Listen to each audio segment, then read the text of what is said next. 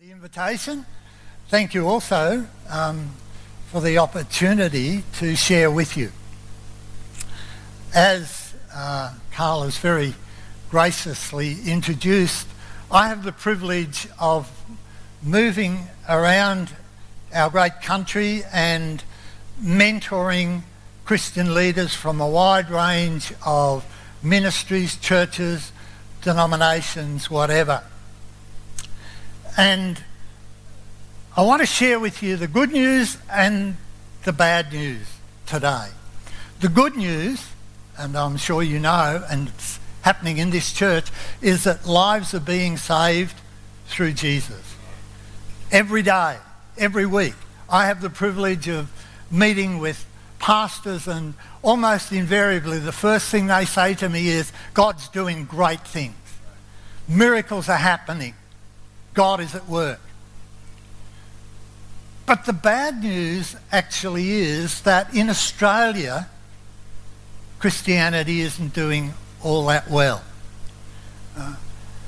I'll be very interested to see what the statistics are for this census that we've just completed, because over recent censuses, the number of people who express themselves as actively Christian is decreasing in number and decreasing in percentage of the Australian population.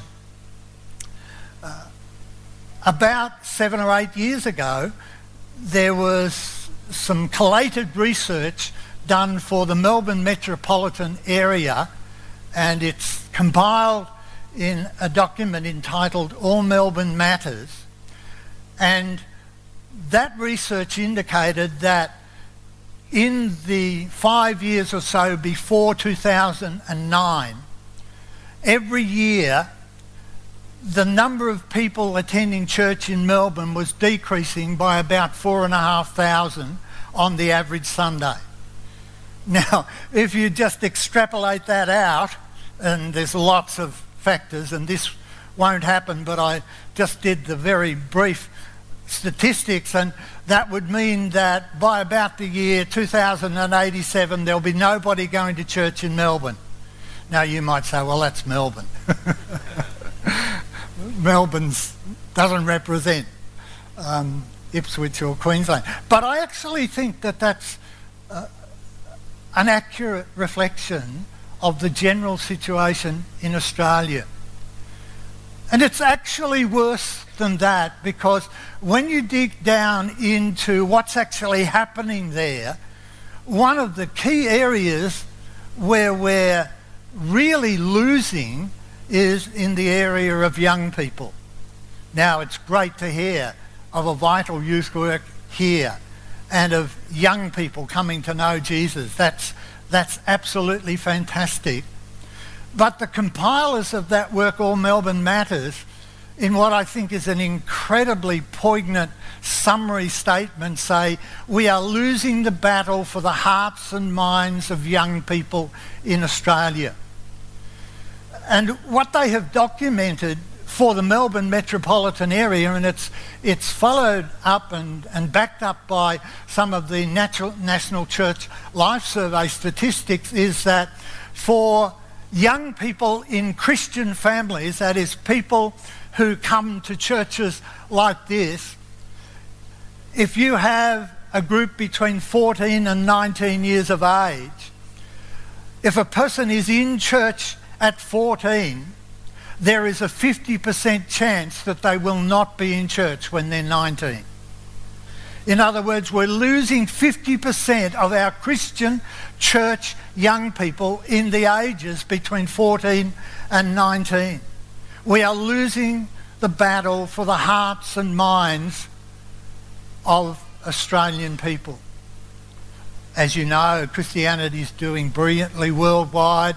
Never been more Christians in the world. Probably never a higher percentage of Christians in the world than today. But in Western society and in Australia, as we're considering it this morning, something has gone amiss. I'm reminded of Paul when he was writing a beautiful book of theology in Romans, and it probably reaches its highest point in chapter 8, and I'm going to quote from it a little later. You know, who shall separate us from the love of God?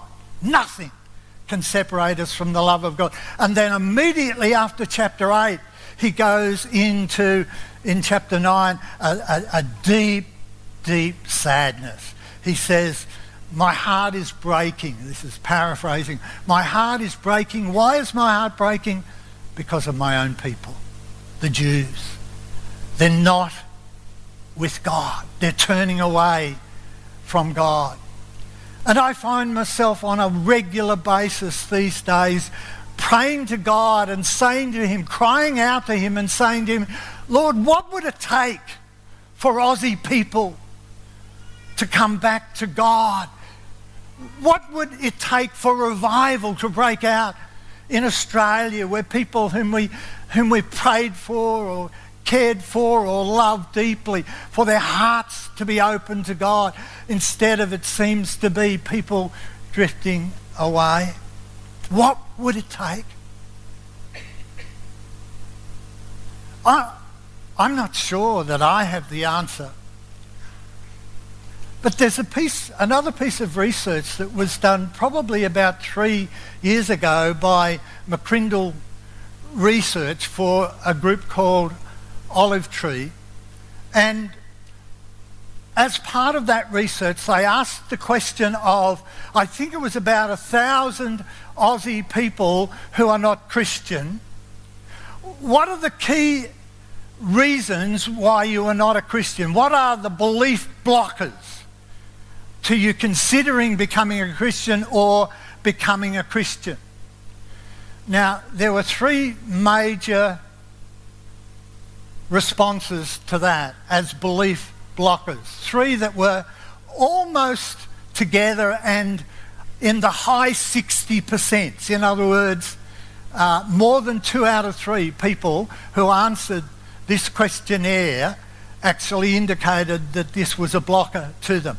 The first one, you would be not surprised about at all. It's church abuse, or abuse particularly by leaders of vulnerable people, and probably particularly young people. An absolute tragedy. Second, and I'm not going to highlight this at all, but mention it, was hypocrisy. Now, we don't have to accept that that's true for us, but we do need to know that this is what other people who are not Christians think about us, that we talk a good talk, but we don't actually walk the walk. That's what they believe. Hear me? I'm not saying it's true, but that's their perception. The third area, which was at 68%, is entitled judgmentalism. And when I read that, I thought, so what's that all about? I'm not sure that I know what it's about, because I certainly don't see judgmentalism within the Christian community that I'm aware of. But I think it is that when they hear us speak, more often than not, we're telling them what they shouldn't be doing. I think that might be it. So somehow or another there's a perception that we're jumping to conclusions about their lives. What might actually be the antidote to even the perception that we are jumping to conclusions that are negative about people that may not actually have a good basis? As I was, this is a few months ago now, as I was reading through, and I love to just begin at the beginning of Matthew in my devotional life and go through the New Testament. And before you get too far into Matthew, there's a particular theme that begins to come out. And I'm going to quote from the Message because I think it actually comes out very clearly from the Message. I'm going to start from chapter 9 and just 3 verses from 35 to 37, where it says, Jesus went through all the towns and villages, teaching in their synagogues, proclaiming the good news of the kingdom, and healing every disease and illness. When he saw the crowds, he had compassion on them because they were harassed and helpless like sheep without a shepherd. Then he said to his disciples, "The harvest is plentiful, but the workers are few." I want to link that with chapter 14 and verses 13 and 14. When Jesus heard what had happened, that was actually the death of John the Baptist, a distant relative, and he was grieving. When Jesus heard what had happened, he withdrew by boat privately to a solitary place. Hearing of this, the crowds followed him on foot from the towns. When Jesus landed and saw a large crowd, he had compassion on them and healed those who were ill. It's this capacity for compassion that was very, very eminent within the life and ministry of Jesus. And in some rather unusual or unexpected circumstances. Notice that, and this was the feeding of the 5,000 that's being led up to in Matthew 14, that Jesus had said to his disciples, "Let's just get away for a while. We need some space." "I'm grieving," Jesus said. I don't know how you would feel if you then landed in what you were hoping would be a retreat centre and you found 5,000 people waiting for you. Jesus had a most unusual reaction from a human perspective to that. It indicates that he had compassion on them. And if you take the earlier Matthew passage in chapter 9, I think you can link it and say, because he saw them and they were like sheep without a shepherd. In other words, he looked behind the crowd to the individual and saw that in each person's life there was evidently some need that had led them to follow him in the hope that they would get something better or something deeper or be healed or whatever. And Jesus, instead of being concerned about self, actually had compassion on those people. And you notice that in the chapter 9 passage, it is linked directly then with the statement, "The harvest is plentiful, but the workers are few." And what I've followed through as I've read in devotional reading over the last year or two is this connection biblically between compassion and harvest. Between us actually not jumping to conclusions, getting ready to understand a person and where they're coming from, and that providing an opportunity for us then at the right time and in the right way to share our faith, to be God's colours and God's flavour. And I think Jesus was putting it on the agenda fairly early on in his ministry. Not only was he compassionate, but actually compassion opens the opportunity for harvest. That maybe that's what Aussie people are yearning for. They are like sheep without a shepherd. Everybody looks pretty good, or most people do. Not everybody does, but a lot of people do. But underneath there's a deep, deep need that compassion could actually unlock. The scripture that I read for my devotions also has, it's a New Testament, but it has Psalms and Proverbs in it. And I've discovered some incredible Proverbs. One that I'll share with you this morning that's related to this whole issue in Proverbs 25 and verse 8.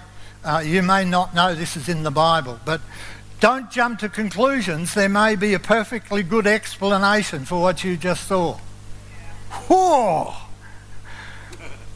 When I first read that, that's from the Message, I went back and had a look at other translations to see whether I'd missed it. That, don't jump to conclusions. There may be a perfectly good explanation for what you just saw. So if we can get underneath, then actually there can be a understanding that leads to compassion. Compassion is actually the feeling part of love. Compassion is being able to be moved in our insides by what's happening in the lives of other people. And the Greek term is splantner, and it's kind of, that's the way it feels. You get moved in your gut sometimes by somebody's story, if we will take time and listen. I would imagine that some, maybe many of you, have read Stephen Covey's book, The 7 Habits of Highly Effective People. It's almost a classic now. I read it, 20 years ago. I couldn't tell you any of the 7 habits. I could have a guess at some of them. That's not what was most memorable to me. It was actually an illustration that he gave. He was travelling in the underground in New York, and in the carriage there were quite a number of people, and at a particular station a man got in, and there were 2 or 3 children got into the carriage with the man. And the man came and sat next to Covey, and he describes that the children ran amok in the carriage. And he says you could feel the temperature rising with people's frustration and anger. And the man who had come in with the children was sitting next to Covey. So after a while, he could contain himself no longer, and he turned to the man and said something like, "Excuse me, sir, but would you please control your children because they are disturbing the whole carriage?" And he describes that the man kind of came into a bit of reality, looked around, and then he said, I'm so sorry. I'm so sorry. I guess my children are having as much trouble as I am with the fact that my wife, their mother, died less than 2 hours ago. And Covey said, I changed like that.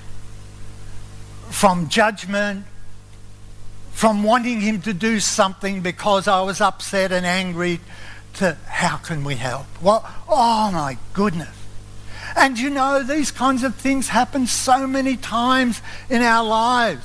I don't want to simplify it or make it simplistic when it's actually a deep thing, but I believe we can flick a switch from judgment to compassion. A while ago, I'm a walker, and we live at Gosford, which is on the central coast of New South Wales, about 80 kilometres north of Sydney. And I'm a walker, and fairly regularly I like to walk in an area where the Gosford Hospital is located. It's a good walking area, but also it keeps me in touch with reality. I just need a dose of reality sometimes with people who have illness and sickness. And particular day, I was walking up behind this couple, and I don't walk particularly fast, but I don't stroll either, and they were just strolling along. And I don't know whether you've ever been in the situation where some people take up the whole footpath. And it's not that they're big people or anything, but they just walk in a way. And so they were taking up the whole of the footpath, so I kind of went to go around this way, and I was square that the guy veered in that direction. So I was about to work out whether I'd go down the middle or what I would do when they turned off to the right. And I knew the area well enough, and I read the sign, and it said, Oncology Centre. Oncology Centre. Do you know my attitude? From self-centred smallness, changed immediately. I don't know whether it's one of those people or a close relative or whatever. Oncology's not. I mean, it's good in terms that it does healing for people, but if you're going to the oncology ward, it's not good news. I actually believe that through the Spirit of God in us, there is the capacity for compassion to actually be stirred up and deeply indwelling us as people. If you're like me, and I suspect we are very similar, if I was listening to this now, there'd be a few things going through my mind, and one of them would be compassion. Oh, that sounds a bit wishy-washy, doesn't it? Eh? That's a bit wimpish. Eh? Bleeding hearts. Eh? People who can be manipulated emotionally to care. Aha, this guy's a bit of a, you have to wonder a bit about him. I actually have come to believe that compassion is not only incredibly deep, but compassion is a very significant part of the heart of God. You do not need to compromise your beliefs in order to be compassionate to people who don't believe the way we do. It's about hating the sin, not the sinner. Jesus was brilliant at that. The person who is compassionate is not necessarily the person who is a pushover. Jesus was incredibly compassionate, and on one occasion, and I'm going to paraphrase a little bit here, the disciples came to Jesus and said, we've got to be very careful, we're in real trouble because Herod's out to get you. King Herod is on the warpath for you. You know what Jesus said to them? Tell Herod to get lost. Whew. In other words, there was incredible commitment and courage. After he had been tried and had hung on the cross, there was that tough Roman centurion who was the leader of those who had perpetrated that absolute brutality. And seeing the dignity and courage of Jesus, he said, I believe he was the Son of God. How awesome is that? We're not talking about a person who's a wimp. We're not talking about somebody who's easily fooled or manipulated emotionally. We're not talking about us compromising our values or our standards. This compassion comes out of the heart of God and is deeply within us. Compassion is actually a part of the fruit of the Spirit within us. It comes out of agape love, which is that unconditional love that never ever lets us go from God. And you know that those fruit of the Spirit are probably most well known in Galatians 5:22 and 23. But most or many of the other letters of Paul have a similar kind of listing or portrait of the character of God that comes through his Spirit dwelling within us. And in Colossians 3 and verses 12 to 14, this is what the message says. Therefore, as God's chosen people, holy and dearly loved, clothe yourselves with compassion. First up, clothe yourselves with compassion, kindness, humility, gentleness and patience. Bear with each other and forgive one another if any of you has grievance against someone. Forgive as the Lord forgave you. And over all these virtues put on love, which binds them all together in perfect unity. In other words, our capacity for compassion comes from God and comes from the Spirit of God within us as we dig deeper and deeper into him, as he changes us from the inside out so that we can be courageous people. We can be people of real dignity and character, and compassion is an incredibly important part of God's character in us. About 7 years ago, I believe, I had the privilege, the opportunity to give input over 4 consecutive days at the annual retreat of the Protestant chaplains for the Armed Forces of Australia. And chaplains had come from all over Australia to the Southern Highlands near Bowral to a beautiful retreat centre. And there were about 30 chaplains present, and it was a wake up to reality, because there were about 20 deployed overseas at that time, several in Afghanistan. And I thought, wow, I'm amongst some people here who put their lives on the line for our country and for the gospel. Each day began with breakfast, and then the first item on the retreating agenda was a chapel service, and a different chaplain led that each day. I have to confess that I didn't take too much notice of what happened. I was there, but I was speaking for an hour and a half each day directly after, so I was a bit preoccupied. The last day, I can't even tell you the name of the person who led, and I was a bit preoccupied, as I said, until it got to the time when he was to give just a little message. And I think he said something like, you all know me, I've been a chaplain for 20 years, and you know I had a bad year last year. I think that's what he said. That's when I started listening. Okay? And he said, you know that I had a stroke, and it was relatively severe, and I lost some use in one side of my body. I lost most of my speech. I lost some memory. What you probably don't realise is that I also lost my faith.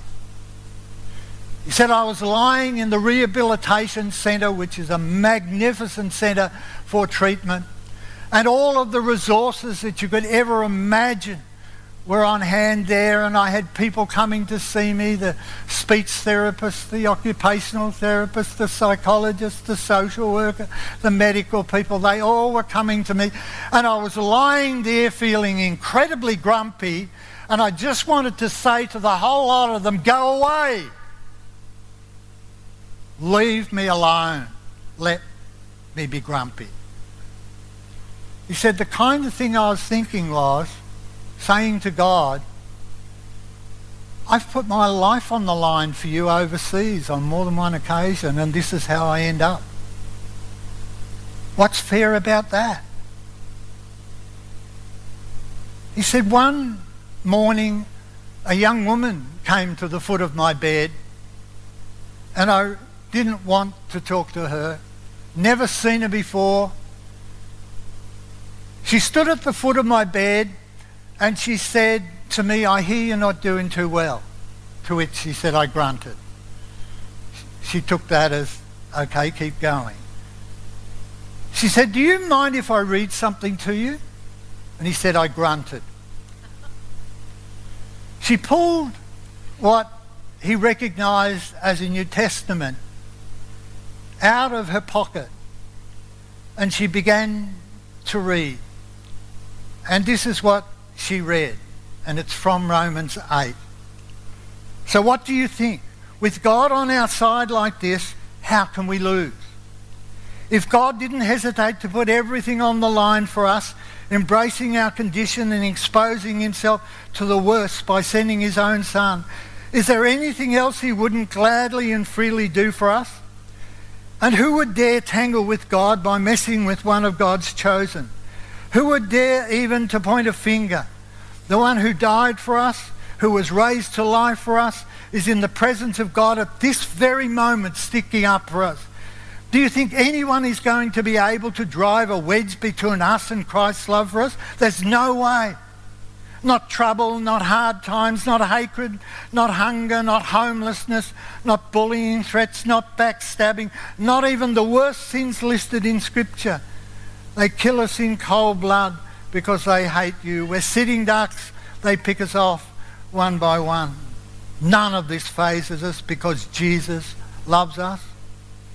I'm absolutely convinced that Nothing living or dead, angelic or demonic, today or tomorrow, high or low, thinkable or unthinkable. Absolutely nothing can get between us and God's love because of the way that Jesus, our Master, has embraced us. He said, she closed the New Testament, put it back in her pocket, and as much as she was able to, looked me kindly in the eye and said to me, "This is the word of God for you today." Wow. And then he said, "And I'm back, folks." And the whole place went up in cheering.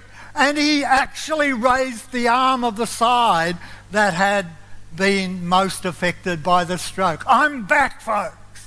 That's the power of the love of God. You would not have had any idea that the previous year he was lying in that magnificent facility, feeling so sorry for himself and angry at God. Somehow or another, the deep love of God, the compassion of God for him broke through into his heart and healed him. That's the God we love. That's the Jesus we serve. And Jesus, as he expressed this compassion through his miracles, through his teaching, we see it time and time again. The particular instance that has captured my understanding of the nexus between compassion and harvest, the particular one that actually goes very deep within my soul now is in John chapter 4. And you possibly remember Jesus had, in inverted commas, chance encounter with a Samaritan woman at a well outside a Samaritan village, outside Sychar. And Jesus had been travelling with his disciples, and the disciples went in to the town to buy food for lunch. And it was the middle of the day and hot. And as Jesus was sitting there, a Samaritan woman came to draw water, which was most unusual. Middle of the day, there were lots of wells in Sychar. Why was she way outside? And Jesus spoke to her, and that was incredibly unusual. I don't know what happened. It was probably a 20-minute to half-hour discussion while the disciples walked to and from the village. But somehow or another, in those 20, 25, 30 minutes of discussion, Jesus got through to the heart of that lady. And notice that it was not only love, but it was also truth.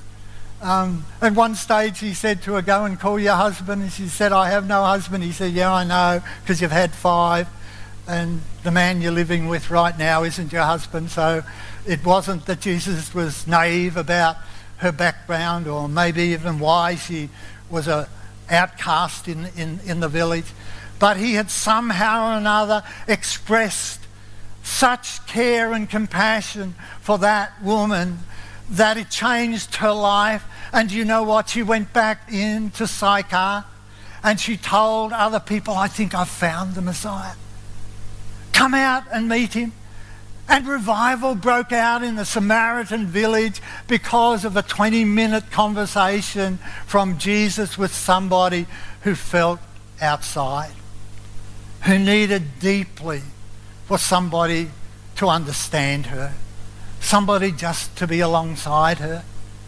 And you know what? If you read in John chapter 4, you'll find that as the whole story unfolds, it's interwoven that Jesus says to his disciples, "Look up, the fields are white under harvest." And I think what he was saying was, if we could just look up and recognise the love of God and express that love of God in a deep way to people who probably don't feel understood or cared for, or who are outsiders. If we could just express that, the fields that actually seem reasonably barren at the moment, they're white under harvest. Australian people could actually be revived to God through Jesus Christ. Do you believe that? I believe that that's what God is wanting to do. But maybe, just maybe, the prelude to that is that he wants us to go deeper before we can go further. That he wants to actually enliven in us the fruit of the Spirit of love, compassion, and those beautiful qualities and virtues of, we saw some of them up on the screen: love, joy, hope, peace, patience, gentleness, kindness, humility, self-control. That, I believe, is what the Australian people actually will connect with. And if we can, through the power of the Spirit of God, speak the truth in love at the right time after we have forged a relationship, I actually believe that what God is going to do in our nation is revival. And he's getting us ready for it now. But what he says to me and what he says to you, go deeper. And then you'll be able to go further. Can we pray together? Father, thank you for that deep love.